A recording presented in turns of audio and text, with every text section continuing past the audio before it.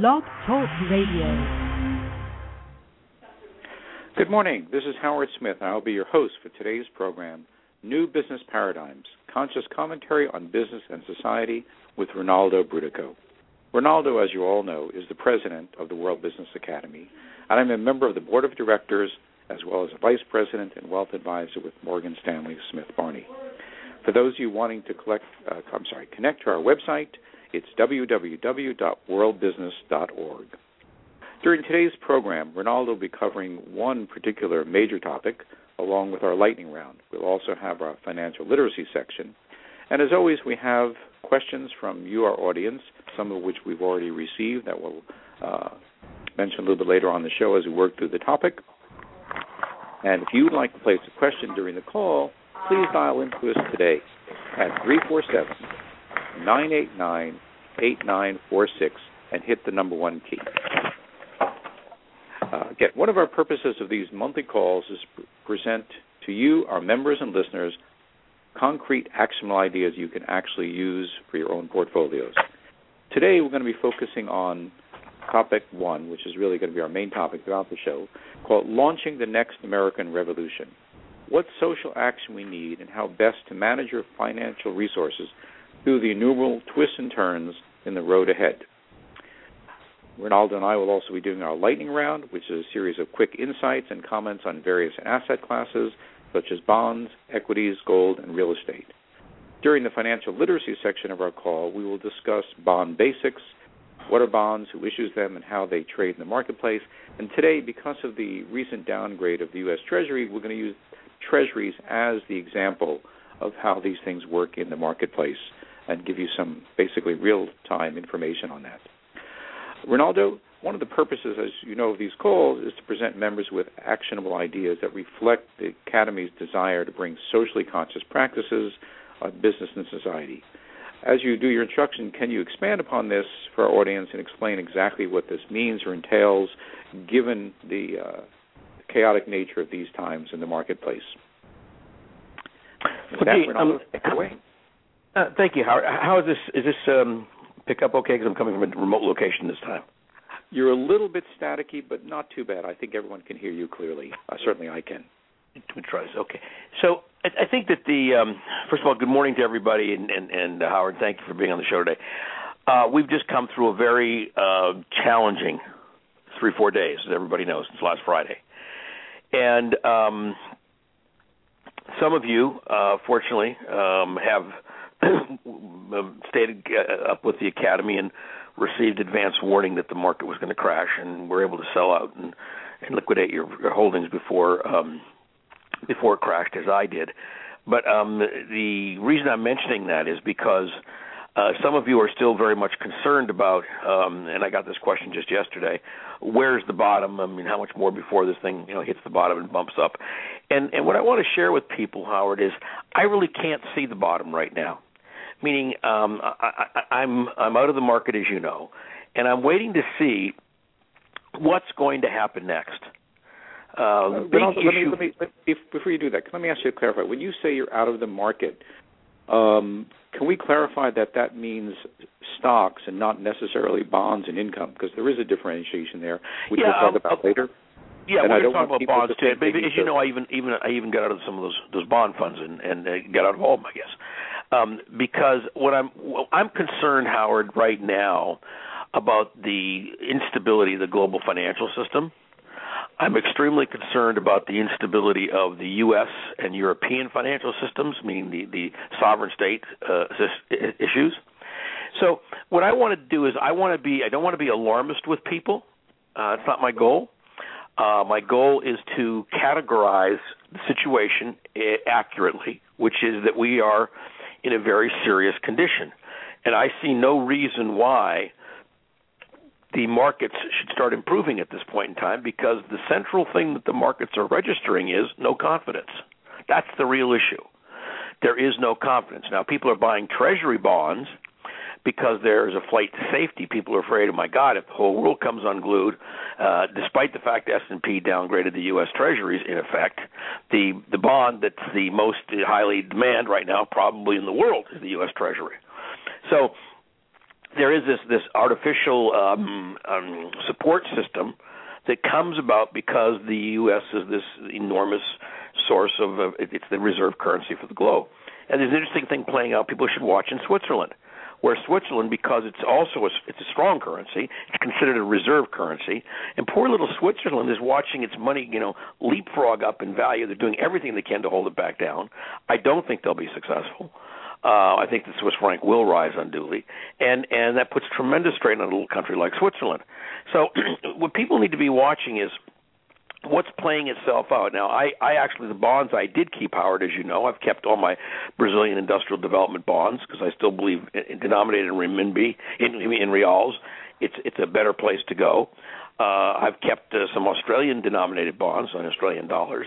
But basically, what I'm doing is I'm trying to even look at those things now going, oh, my goodness, are we looking at something that's much worse than the 2008-2009 Great Recession?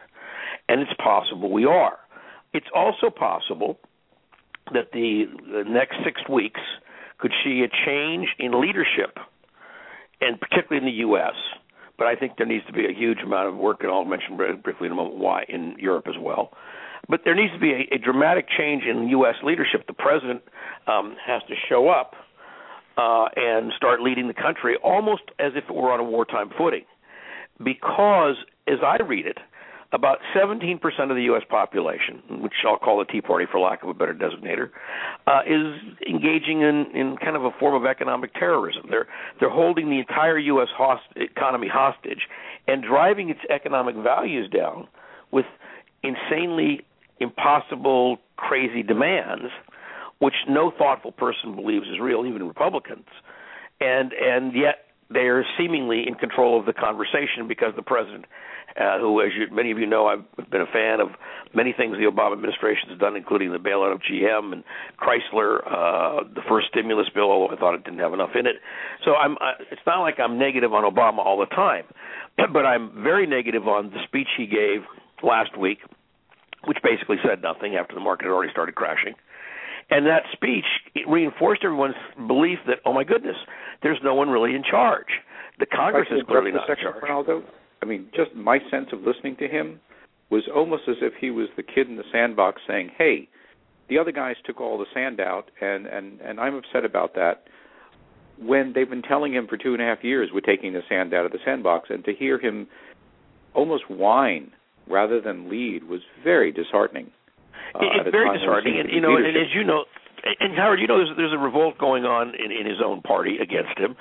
Maureen Dowd did a scathing editorial on the August 10th issue of the New York Times, in which she basically called him the withholder in chief. I mean, basically, there's an increasing chorus of voices in the Democratic Party saying, "Mr. President, get out there and lead." And right now, rather than looking for ways to compromise, I think what the country's asking for is leadership. And the president has not been willing to step up and say, I'm going to be more like Harry Truman than I am like Calvin Coolidge. We need a little give him hell Harry. We don't need equivocating Cal. Because right now, this small group of, as I call them, economic terrorists are jeopardizing the entire U.S. economy. I had a very thoughtful guy, Howard, yesterday in a call asked me, well, doesn't the business community now see that this is really hurting them because so much of their compensation is based on options, right, and the value of their stock? And the answer is yes, they're now concerned. They were concerned before the debt ceiling thing got all goofy. If you recall, 440 CEOs issued a letter to Congress telling them to fly straight up and fly right with the debt ceiling. In addition to that, there was the Chamber of Commerce got active, asking for the same sort of help. And Congress didn't listen. Congress was listening to that 17%.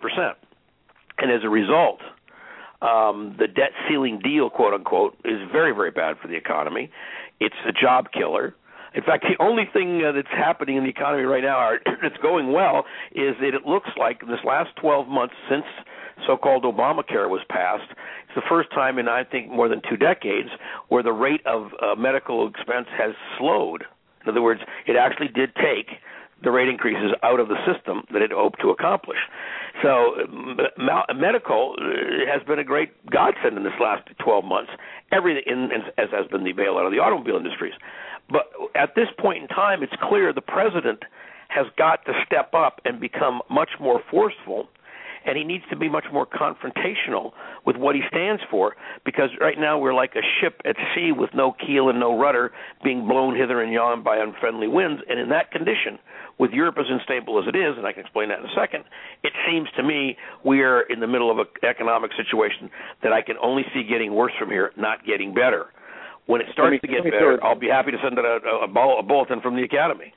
Right. Let me mention one other statistic that came across our desk at the office a couple of weeks ago, which was a measure of partisanship in Congress as calculated by votes in both the House and the Senate going back to 1870. And by this standard of measure, in both houses, we are at all-time highs for conflictual partisanship and disunion at this point, at a time when, as you said, it seems like we definitely need more leadership, more direction, and people seem to be feeling that we've been cast adrift. You know, it's interesting. You said the 1870s, right, Howard? That's correct. 140 years of... Yeah, but think for a second what the 1870s were. It was the period immediately after the Civil War, when the country had never been more divided. Yes. Right? Yes, absolutely. And what that issue was about, the South in the early 70s, 1870s, was against Reconstruction, as you recall. And the country had a defeated South, the Confederacy, which had not yet emotionally rebonded with the Union. They were a conquered subset. They had not rebonded. So it's when you say that it's the worst partisanship since the Civil War, that's saying something enormous. And that's where I think we're at, which is why the president, as I said earlier, has got to act like a wartime president, not like a peacetime equivocator. It's a mixed metaphor. He's the Neville Chamberlain of our time right now. Somebody said he's the professor-in-chief. What we need right now is a chief executive officer. We need somebody like Roosevelt to come along who recognized that Hoover economics was destroying the country and created the Works Progress Administration, created the Civil Conservation Corps, created all these activities that put people immediately to work, building bridge and parks and roads that we desperately need. Now, the president believes he's been cut off by the Republicans, this small 17%, from achieving that objective, and I think that's just blatantly wrong. And for him to pass the buck, so to speak, to the Fed to keep pumping money into the country only further exacerbates the problem, in my estimation. So it's time for the president to not let the Fed fix this one, because frankly the Fed will have a difficult time fixing this one. He's got to step in now before the damage gets any worse. What I'm afraid is that the president does not understand economics, and so therefore he doesn't realize what's really going on in Europe. Let me just digress for Europe for a second. What's really going on in Europe, as we've said in prior shows, is that there's a fatal flaw in the European monetary union. And that flaw is, although it's hard to get into the monetary union, there's no way to get out. Greece right now as already indicated months ago, it would be willing to drop the euro and go back to drachmas. The reason no one will let them do that is because they don't want the drachma to fall in half in value. And all of a sudden, all the agricultural commodities of Greece start flooding the rest of the European Union because there are no tariff barriers between union states, and that currency readjustment causes the Greeks then to have an astronomical advantage over, let's say, French farmers. That's what's really going on. In addition, you've got the further complicating factor, which have people been watching the last 2 days. There are many French banks that people think are stuffed with bad paper from the last go-round. And there are many German banks that are stuffed with bad paper, of Greece as well. But the concern is that Germany can absorb it. The question is, can France? So France, being the second largest economy in the European Union, it's now got a problem. There was a run on French banks just yesterday. The stocks of the French banks just got hammered. Now, one of the other things that's going on is a bank in the U.S., perhaps the ultimate one too big to fail, Bank of America, I think, dropped close to 20%. Citi is down about 16%. And the reason is these banks still have not purged all their liabilities completely, and they are at risk, we believe, with cross-collateralization most likely, and with the paper they're holding from Europe and their dependence on European banks. We think that, together with the mortgage crisis, which is still working its way through the system, and which will tag B of A for a big, big chunk. I mean, AIG sued B of A, and that's just the first of many suits because the Attorney General did not do his job. and did not sue for all the bad paper that was peddled by the various entities. The SEC hasn't done its job, frankly. So we're in this incredible, difficult time. We're tempestuous seas would not do it justice. This is a full-on Category 5 storm we're in. Right. And give you an idea. Bank America stock today is trading at half its annual high. At 735, its high was okay. So down 50 for the you're right. So yeah, because they dropped almost 20 in just a day or two. So my point being that we are in a situation now where anything could cause this thing to explode. Explode being defined as a severe lockup in the international financial community. We saw that happen last time. The triggering event was Lehman Brothers, which I think no one really estimated fully would be the triggering event. No one knows the triggering event will be this time. But we know this. The issue is not Greece. The issue is not even Spain or Portugal or Italy at this point. The issue is now becoming France. And the bigger issue is how does the Union, the European Union, address the fact that it must be able to alter the relative participation of European countries in the monetary union, or the monetary union will forever be bankrolling countries whose fiscal policies the union cannot control. The Germans will not indefinitely continue to pay for a Greek party, and therein lies the rub. And until that's altered, I don't see how the European Union gets control of its own house, and that's what the markets are seeing. So they're saying European Union, ECB is completely, it looks like it's going out of control. You've got the second, depending how you measure, the largest or second largest economy in the world, which is the European bloc, is basically being supported by Germany, which as strong an engine as Germany is, there's only so many cars that you can pull up a hill of a certain steepness no matter how strong your engine is. And that's what Germany's limitations will be ultimately. And then you've got China, which is going to try and shift its consumption more into internal consumption, but it wants to try and do that without allowing a significant rise in the renminbi because it wants to keep its competitiveness on exports. So China right now, which has not historically had a strong expertise in monetary policy, China's up against the various ways it needs to address and adapt to the larger financial crisis that's brewing and to the larger illness that's occurring in the fiscal economies of its various trading partners, meaning Europe and the U.S. primarily. So that's a quick tour around the world. I don't know if we had any questions that came in before this show, but not that's directly on that. Quick tour. Not directly on that issue. But I do want to mention one of my own questions. I mean, isn't half the problem, I shouldn't say half, that's overstating it, but isn't part of the problem right now in terms of timing is that most European legislators and most business people are on vacation. August is traditionally a month of vacation throughout Europe, and getting people back into action when there's a crisis during this time period is actually a challenge. Do you have any thoughts on that? I don't think segue into our actual topic. No, I don't think that's an issue. I mean, it is and it isn't. There was a show on the other night, and former Governor Bill Richardson of New Mexico was basically saying to the commentator, look, it's like things are very bad, but we don't even need to call the congressman back. We'll just the president just needs to get with a bunch of new advisors and come up with a plan and go to it. And the Chris Matthews, I believe, was the interviewer. Chris Matthews said, well, but wait a minute, that's the same gang that screwed up in the first place. Why would that help anything? It's like we have enough ideas. What we need is some strength to enforce them. And what Richardson said next was really interesting. He said, well, no, what I'm really saying to people is just don't panic. And my advice is, with all due respect, Governor Richardson, I don't think we want people to panic, but people should be darn concerned and scared, and really they should be worried about their 401ks. They should be worried about the market collapsing. They should be worried about an economic downturn that could very well be much worse than just a double-dip recession. So what I would call for, and this is the title of the show, is it's time for the next American revolution. And here's what I think that revolution is. Because I think that Bill Richardson's wrong. I think everybody should be darn concerned. But the way to reflect that concern is not to go apathetic, it's to go active. And what I'd like people who are listening to this show to consider doing is to become economic revolutionaries. I would like everybody who works in any business, and I'm talking whether you work with the butcher, the baker, the candlestick maker, or whether you work with General Motors. Whatever size business you work for, because just about everybody works for some business, except for those of us who are chronically unemployed. Go in and help that business leadership understand how it is now getting hurt.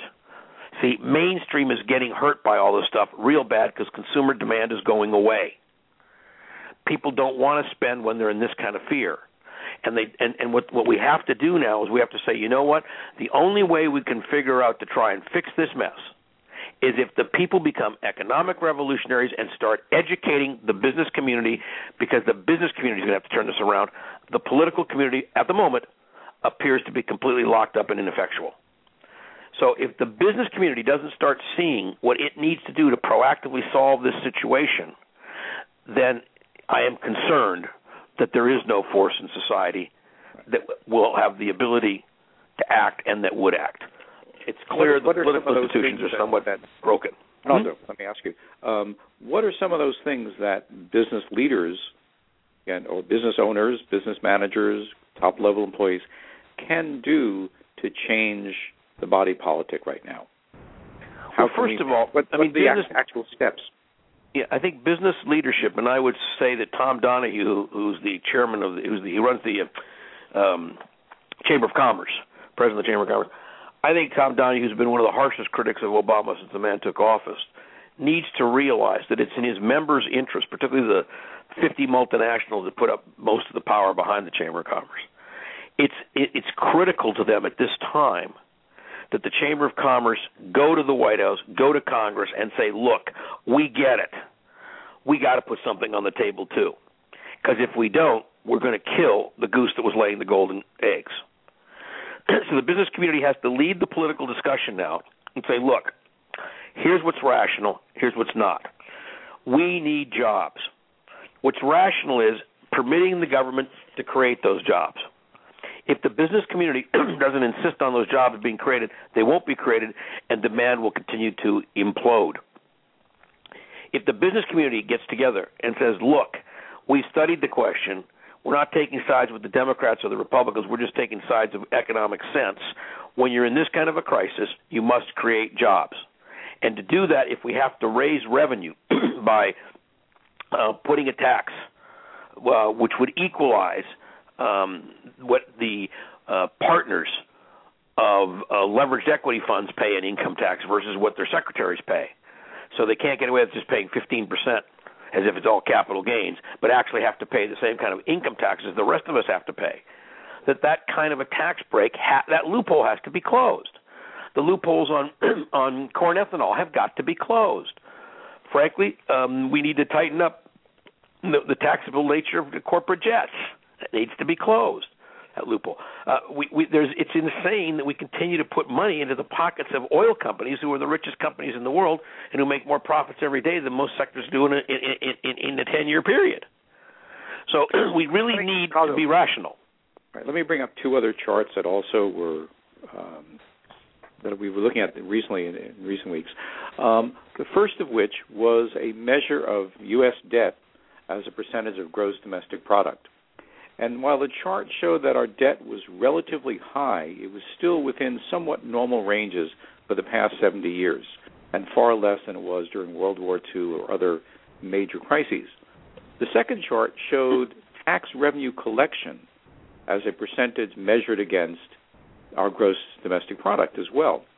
And what you see very clearly in this chart is that beginning in the year 2000, actually a little bit in 99, when the first of the Bush tax cuts and some of the moves by Congress to change capital gains tax started, collection of revenue fell in a straight line down to one of the lowest levels in recent history. It was such a dramatic shift that when you look at going back to the chart of debt as a measure of gross domestic product, you see the projections for the future begin to skyrocket. And you look at those two pieces, you see very clearly we're not collecting any money. Yeah, we don't have an expense problem. Well, we do have an expense problem. It's modest. It's not a debt crisis. What it really is it's a revenue crisis. Remember, people forget we had a surplus, not a balanced budget. We had a surplus the last year Clinton was in office. we're capable of creating that again. It took a series of three really stupid things to get us into this mess. Number one, the Bush tax cuts, which was a revenue reducer at a time when our budgets were balanced, and which disproportionately benefited the very rich. Number two, so Bush tax cuts. Number two, not funding with a tax or some other mechanism 2 wars. So 2 unfunded wars have gone on for a decade. Huge. Number three, the Medicare prescription benefit, which basically benefited the drug companies far more than it benefited the individuals, and really didn't give the government the tools it needs to negotiate for drugs at arm's length like every other country in the world has. So we really need these 3 things. All took revenue out of our pockets or put big expenses on our pockets with no offsetting revenue. So the unfunded drug benefit, 2 unfunded wars, and the Bush tax cuts. Those 3 things is what got us here. Now, there are other things we could do to fix it that are tinkering around the edges, and there's some things that are very big that we could do, such as the military budget, which has been growing by leaps and bounds in the last 10 years as well. So if we were to restore the Clinton tax era taxes exactly as they were in the Clinton era, and we were to restore the military budget to where it was just 10 years ago, you would have a surplus at the government level, federal government level, which you could put into job creation, such as the Works Progress or Civil Conservation Corps, et cetera. So we have the ability to turn this thing around on a dime if we had some leadership. The problem is, which I'm reflecting in today's call, I don't see the leadership. So since I don't see the leadership in the U.S., and I think what's going on in Europe is a tag team match that hasn't resolved itself yet, and I see the financial giants like Citi and Bank of America particularly, and a couple of major French banks having enormous challenges, and I'm saying to myself, wow, how do we turn this around in the absence of leadership? And the only thing I can come up with, Howard, is it's like trying to convince the politicians is too late. First, you got to convince the business community. And for everybody who has stock options, that won't be a tough conversation because they've seen their stock options get wiped out. They've seen their value if they were holding stock as compensation in the Fortune 1000. They've seen that compensation dramatically reduced. So what we really need to do is empower people to go out as economic revolutionaries, create this new movement. Okay. Well, there's a couple of questions that I want to ask you, but before we get to those, it's time we kind of do a quick shift to the lightning round. Yeah, please. And then we can jump back into this. So in the lightning round, as everyone knows, it's a series of quick economic insights on major asset classes, including bonds, the dollar, energy, real estate, again, with emphasis on ideas that you can use. And we will follow that by our financial literacy section. And as a reminder to everyone, if you would like to raise a question, call in on our line, 347-989-8946, and hit the number 1 key, and we will signal you to speak. So with that, Rinaldo, let's do the lightning round. Okay, well, first of all, gold. So a lot of you know I was wondering which way the economy was going to go because I was afraid to issue a buy gold recommendation at $1,600 to the ounce, but I was definitely in the last program talking about going in that direction. Well, I did. 3 weeks ago, I ended up buying gold, happily so, because when you got gold 3 weeks ago, you've already had a significant rise. I continue. And by the way, I think the gold is... it's off $12 a share. It's off $12 today. Yeah, what's it, 17 what? It's 17 or what? 60. 1760 for a troy ounce, and I got in at 16 and change about 3 weeks ago. So I'm happy. We've already had a nice run. But my point is the upside to gold hasn't been hit now because I think the next barrier is probably around $2,000 per troy ounce. And I'm not seeing anything that would give people more confidence in paper, i.e. securities, equities, or debt, or bond indebtedness. So people are going to continue to disintermediate the stock market, meaning put their money into gold. So I think gold as a refuge is going to continue to be more chance it'll go up or sideways than it will go down. So that's why I bought more gold 3 weeks ago. Number two, and this is a really critical, I think, issue. I believe that people really need to look at as we've said, food commodities. The CEO of General Mills, as recently as a week ago, said that their assumptions are for continuing food increases across the board indefinitely for the next decade. I think he's right. And one of the things I like about, as people know who listen to the show, about buying food commodities, I remember in the last show I recommended don't buy metals, because I could see a downturn coming in industrialization, and sure enough, the metals have been down this last few weeks, and food's holding its own. So food will go up in price because of population, because of climate change issues, and because of the increasing wealth of Southeast Asia, particularly China and somewhat of India. So those factors will continue to push food prices up. And I continue to believe that food price is a good hedge against the U.S. dollar, because any commodity that's pegged by the dollar, to the extent that the commodity rises in value, will offset the dollar's decrease, hopefully, over time. Those are some of the key assets that I can see today. You got any specific questions, Howard? No, we don't have anything specific on this one as of this point. Okay, housing, you want to talk about that real briefly? Sure. I think housing was starting to make a turnaround. We were starting to absorb the excess capacity. You could see some interesting signs in the housing market. This last significant decrease in the market, which is revealing a level of no confidence by the public at large. I mean, Wall Street has not registered no confidence. Wall Street continues to tell people everything's going to be fine. That's just not believable. And so what's happening is the little people are selling their mutual funds, and Wall Street's trying to keep them glued there, try to keep, say, don't sell, these things come and go, just hang in there, don't do anything rash. But the truth is, things like this don't come and go. This is a very unusual condition. There are only two other conditions like this in recorded economic history that I can think of.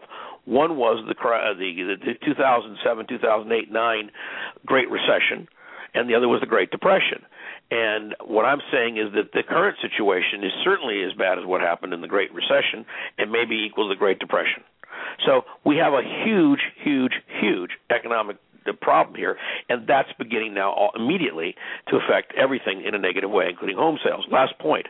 Wall Street continues to say, well, gee, S&P profits are up, and we don't see any reason why those profits won't stay up indefinitely for the second half of this year. And some houses are actually foolishly, I believe, saying there's going to be a boom in the economy next year. Well, I think that's just crazy. I mean, it's like, what are these people drinking? And the reason I'm asking that question is, if you don't have consumer spending, there's no way the S&P profits can stay up. It's just that simple. So when you have a contraction like this in an economy which is still over 70% driven by consumer dollars, which is the U.S. economy, I don't see how you get out of the problem unless you heal the fundamental job issue so that people have money back in their pockets, so they're not afraid anymore, and so they start to invest again. So the public is running out the door. It's voting with its feet, so to speak. The smart money on Wall Street is saying, don't worry, don't worry, don't worry, and that's what they told us in 2008, and we all know how that turned out. So I'm really concerned that we have fewer tools at our disposal. Thankfully, there's somewhat less leverage in the system than there was in 2007, but there's still $650 trillion in derivatives out there. There's still all kinds of overhangs. These issues haven't been resolved, and until we get some solid leadership, I can't see where the bottom is, and that means housing will continue to suffer. Okay, thank you. Any other comments on assets before we move on to financial literacy? Do you have any particular asset that you think of, Howard, as something people are interested in? Well, I think the fixed income market, which is really what we're going to be talking about in a moment, seems to be one that people are fleeing to, certainly the Treasury. And it also, again, what we are hearing from institutional advisors and economists and analysts is that if and when this volatility settles down, the move by the Federal Reserve to proactively state that they will keep interest rates at an all-time low well into 2013, meaning well past the election, is going to push people to look for yield in many different places. And that may come through various fixed income instruments, through overseas bonds, a whole range of tools that provide yield and income. Since the Treasury will be considered safe, but still are not going to be the source for that income. Yeah, so that the points you just touched on, Howard, I think how I would summarize that to the average listener is, when I say I'm going to keep my powder dry to see what will happen, that's what I'm talking about. In other words, I can make a case that certain kinds of financial instruments. I continue to be, as I said earlier in the show, invested in Brazilian industrial development bonds denominated in reals. I can make a case that those will continue to be good, in fact, maybe get better. And I can make the opposite case that the BRIC nations, which is Brazil included, will suffer in an economic instability and in a inflationary instability because of the publishing of too many dollars. I can make that case real quick. So either way, it's like, I'm not going to sell just yet, but I'm also not buying right now. I'm going, I like Brazil, strong economy, export-driven, lots of oil under the ocean, lots more they can pump, enormous amount of sugarcane ethanol, a rising middle class that Lula brought a million people into the middle class from nowhere. So all of those things are good, and yet something of this large and enormous implications leaves me wondering, am I even safe in Brazil? And when people start to worry about things like that, they turn to questions like, well, should I be buying Chinese currency?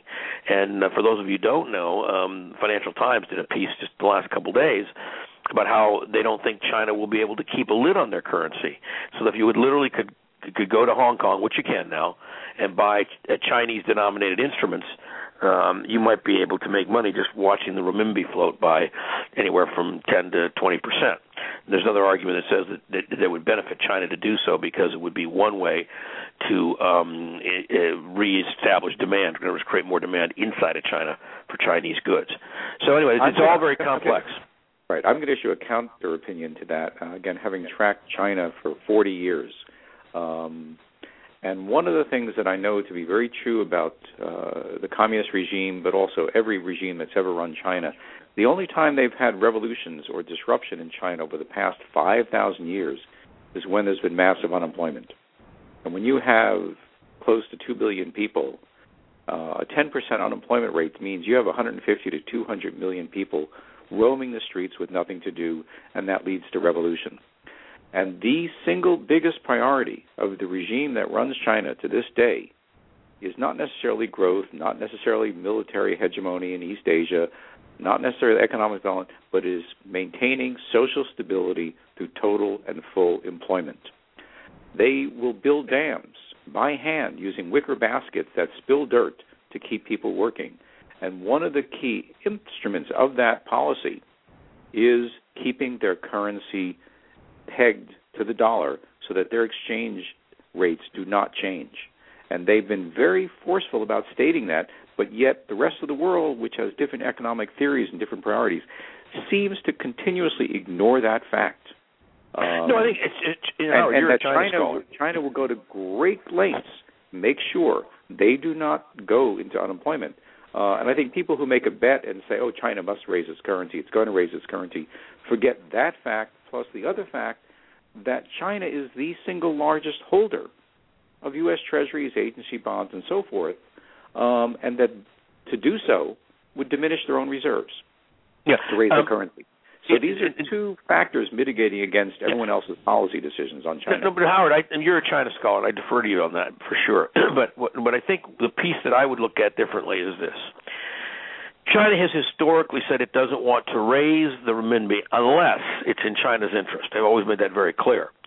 And what I'm looking at is the pressure on China, inflation-wise, actually could be reduced if they were to shift if they allow the renminbi to rise by, say, 10%. That will increase domestic consumption, which will in effect be a way to be redeploying more of the reserve currencies into feeding employment directly at home. And I agree with you completely that the number one goal of the Communist Party in China is its own perpetuation, so stability. Number two, they may do that by trying for full employment economy. We understand that, and we should learn from them the importance of jobs in America, frankly.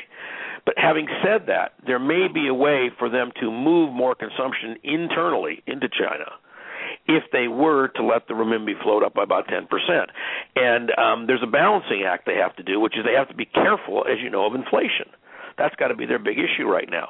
And they're going to get caught. The peg works in two directions. So I believe where they need to be looking is how a small rise in the renminbi net actually will be better for China than staying stagnant. If they don't believe that, they won't do it. We know that. I think any move, if they make it, and certainly factors may shift internally that they feel they can do changes, I believe if it changes, it's going to be very, very slowly. That this is not some place you say, oh, I'm going to grab this and hope that within a few months it jumps 10%. I just don't think that's going to happen, personally. No, I'm not sure that it would. The question is, where is your money safe from further erosion? It would seem to me that dollar-denominated investments are really likely to see erosion over time. It's hard to see how you can keep printing money without end and not have some debasement of the currency. So although the Fed has indicated it's going to keep doing it, and in effect this is a form of QE3 right now, I don't know that you can do that without a penalty. In other words, there's no free lunch here, and printing paper historically has not created currencies that maintain their value. What you have, and by the way, and the Chinese, people have not noticed, but China has been changing the complexion of their reserves. You know, there was a time when I think the U.S. Treasuries probably represented, if not the vast majority, considerably as high as 90+% of the reserves. Today, I believe it's down around a third. Because China supposedly has $3 trillion, according to the Financial Times of London just last week, $3 trillion in reserves. And of that, I can't be more than about 1.3 is the U.S., I believe. So there's an interesting disintermediation going on globally to move away from the U.S. dollar as a reserve currency as fast as possible. And I think right now the world just can't pull it off yet. And that's why people are continuing to buy treasuries. I think the downgrade, we didn't talk about it, but I think the downgrade was preposterous. And I think for those people not following S&P, I think the downgrade was probably more a result of political factors in the U.S. than it was anything legitimately coming out of S&P. I think S&P, frankly, did not distinguish itself well in that, and is trying to impose its political judgment after having got us in the mess in the first place. And I think its political judgment may or may not be accurate, but it's certainly not the basis of a question of whether or not the U.S. will pay its debts back or not, because clearly when push came to shove, the U.S. decided to pay its debts. So if anything, the compromise, which I was against for economic reasons, would underscore the stability of the AAA rating of the U.S. So I think Standard & Poor's is playing politics with the rating in an attempt to hold off the implementation of the Dodd-Frank bill, which raised specifically the question of how independent the rating services are from their corporate issuers. Right. Well, that's a good segue into our bond segment. And I just want to mention one thing. I think there's been a lot of commentaries coming out that I've seen, beginning with Paul Krugman's excellent analysis of the S&P downgrade and their ability or perhaps inability to actually judge these things properly for financial reasons. But I think the downgrade certainly was in line with the sentiment of the public that there are problems. It may not be accurate, it may not be meaningful in any specific sense, but it certainly captured the mood of the times, and I think anybody sort of protesting that is swimming against the current, even if their factual basis is very strong. But let's look at what bonds are. And as I described in our previous meeting last month, it's essentially a promissory note to pay you back when you give somebody or some entity money. And I'd like to use sort of the U.S. Treasury as an example, including the notion of the downgrade. Typically, when an agency or a corporation or a government body wants to raise money, they issue a bond, meaning what they do is they give you a note, piece of paper, that says, very simply, we are going to pay you back over time, usually 30 years in most cases, your money in full, and during that time we're also going to pay you interest at a certain rate. And that rate usually corresponds to whatever the economic conditions of the time are. So if we were in a high inflationary period, like we were in the early 80s, that interest rate might be 8 or 9 or 10% or more. If we're in times like now, a new bond issued at this point, interest rates are maybe 1%, 2%, 3% on long-term issues. Again, it varies considerably depending on the circumstances surrounding the time frame.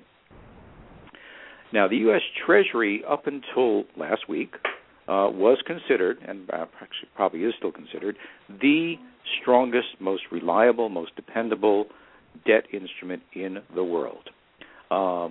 It has survived for almost a century and a half of being in use in currency without its stability being questioned. So a treasury typically issued, again, for 30 years. It comes out at a certain face rate, and during that 30-year time frame, it will trade in the open market much like a stock does. The price usually does not vary a great deal. Fixed income tends not to change a lot. And when a new bond is issued by any organization, it is generally rated and evaluated as to the quality. And the quality reflects the ability of the underlying organization that issued that bond to pay back its debt over that time frame. I'll give you an example other than the Treasury. Up until about 2 years ago, General Electric was one of the handful of private corporations, or actually public corporations around the world, that was given a AAA rating. It was considered extraordinarily strong, and that there was zero potential for default of the bond or of the corporation's ability to pay that bond over the 30-year time frame. After the financial crisis of 2008, General Electric was downgraded, and I hope I didn't say General Motors, General Electric was downgraded to AA+, almost the same decline as the U.S. Treasury. And what that means in statistical terms is that the potential for default of a General Electric bond went from essentially zero, and I don't have the exact number here, but it is 0.003, something like that. It's infinitesimally small, but it is no longer zero. So that what you have is a bond rating that's still extremely high, extremely strong, though there is the tiny little twinkle that there might be a problem. What S&P was saying with the U.S. Treasury is that we're concerned about the politics of the government, the potential for stalemate over time, and we think there's an infinitesimally small potential that the government might not pay its debts. That potential is still extraordinarily small. And the marketplace reflected that the next day, or even that day, that the announcement came out, this actually announcement was on a Friday, markets started responding over the weekend in Europe and Asia before our markets opened.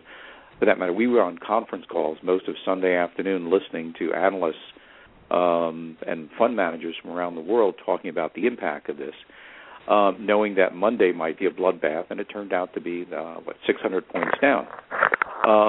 The market reacted negatively in stocks, not in the bonds. Money fled into U.S. Treasuries.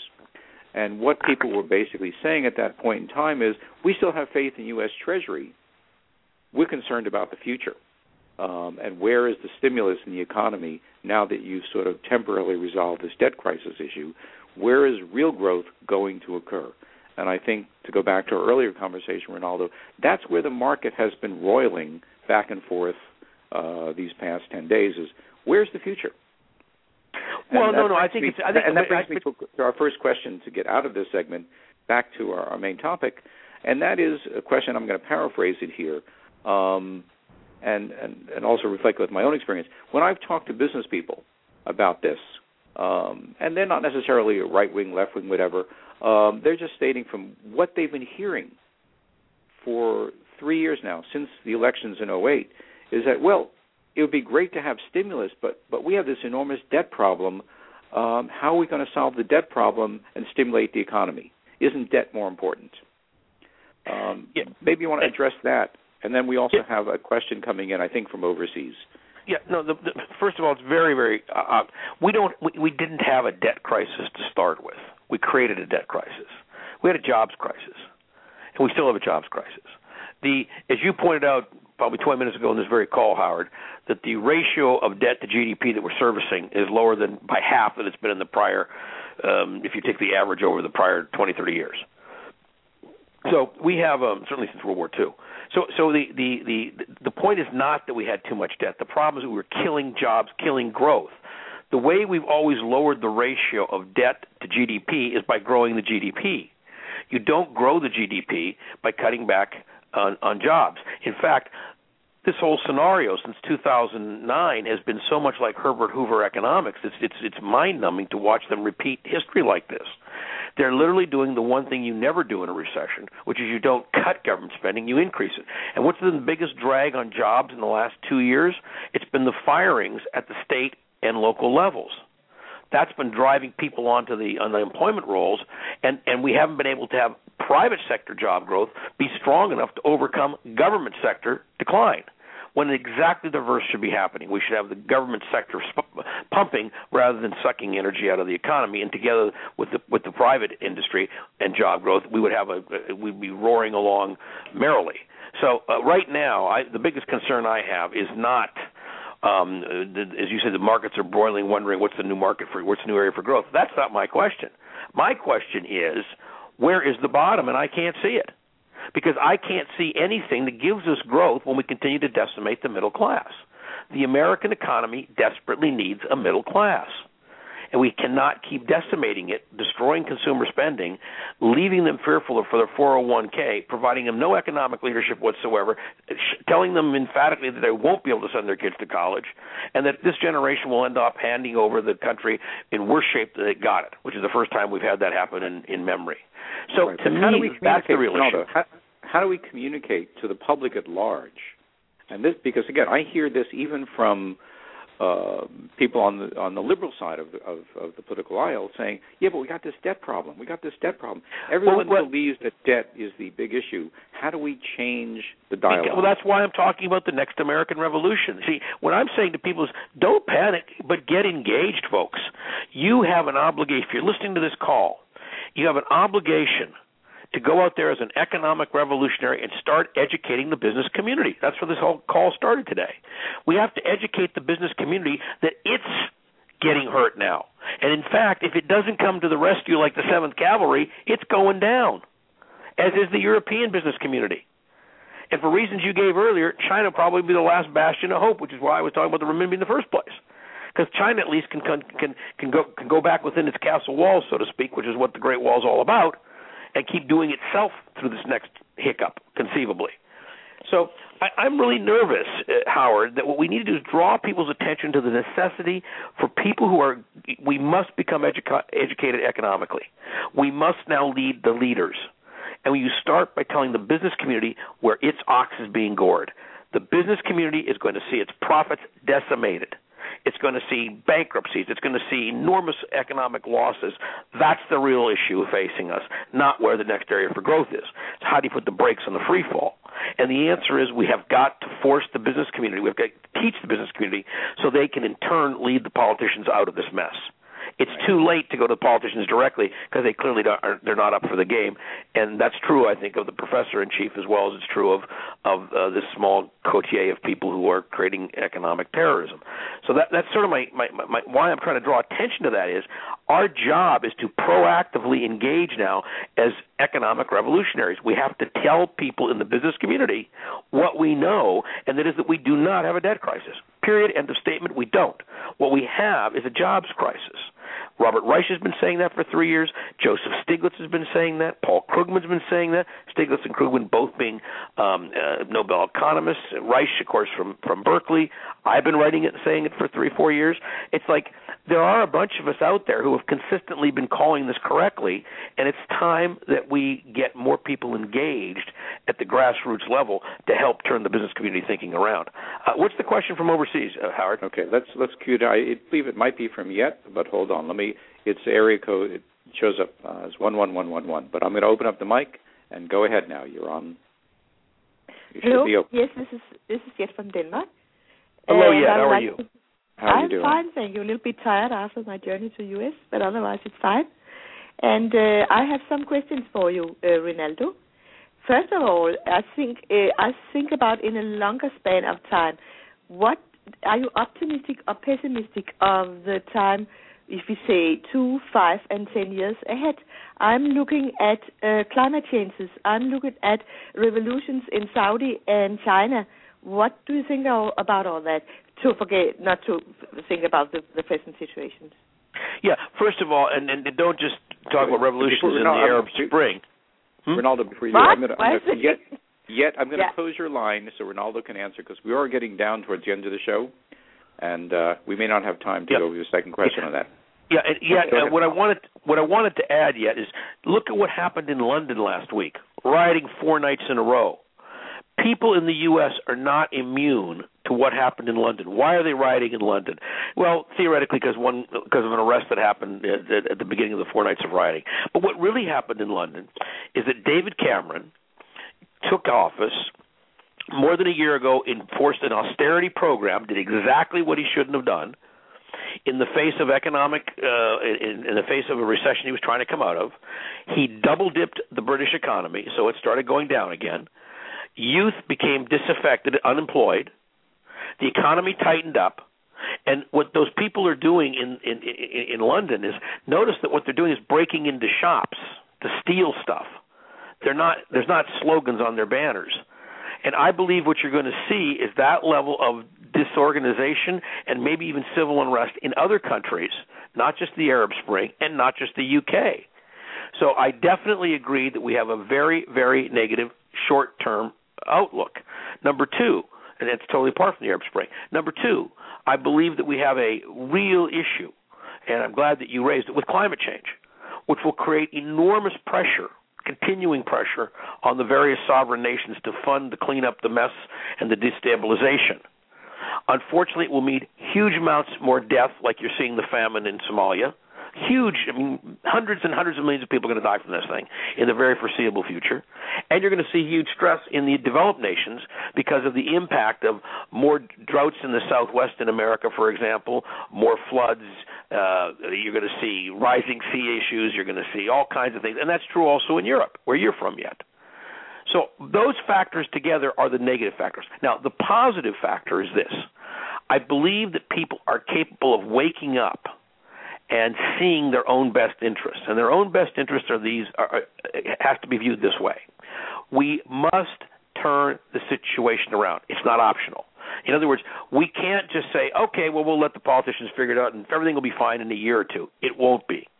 We are going to have to activate as citizen economic revolutionaries, and not just the next American revolution. I call it the next global revolution.